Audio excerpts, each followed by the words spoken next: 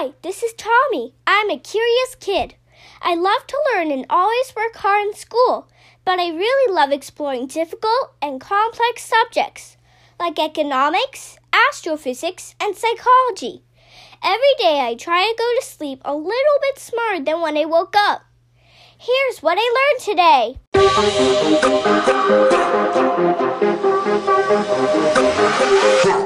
Hello everyone, and thanks for tuning in to episode 242 of the What I Learned Today podcast. All objects with a temperature above absolute zero emit infrared radiation, which makes it possible, through the process of thermal imaging, to view objects even without visible illumination. Thermal imaging, along with thermal video and infrared thermography, are examples of infrared imaging science. Thermal imaging cameras detect radiation in the long infrared range of the electromagnetic spectrum and produce images of that radiation.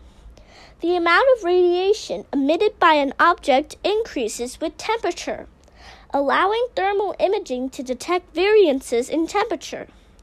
Thermography is useful in surveillance and military operations, as humans and warm-blooded animals are easily visible against the cooler background environment. Infrared imaging science also has applications in building construction, veterinary medicine, and is used by firefighters to see through smoke. Thermal imaging is an effective way to gather information about an environment or objects that may not be visible otherwise.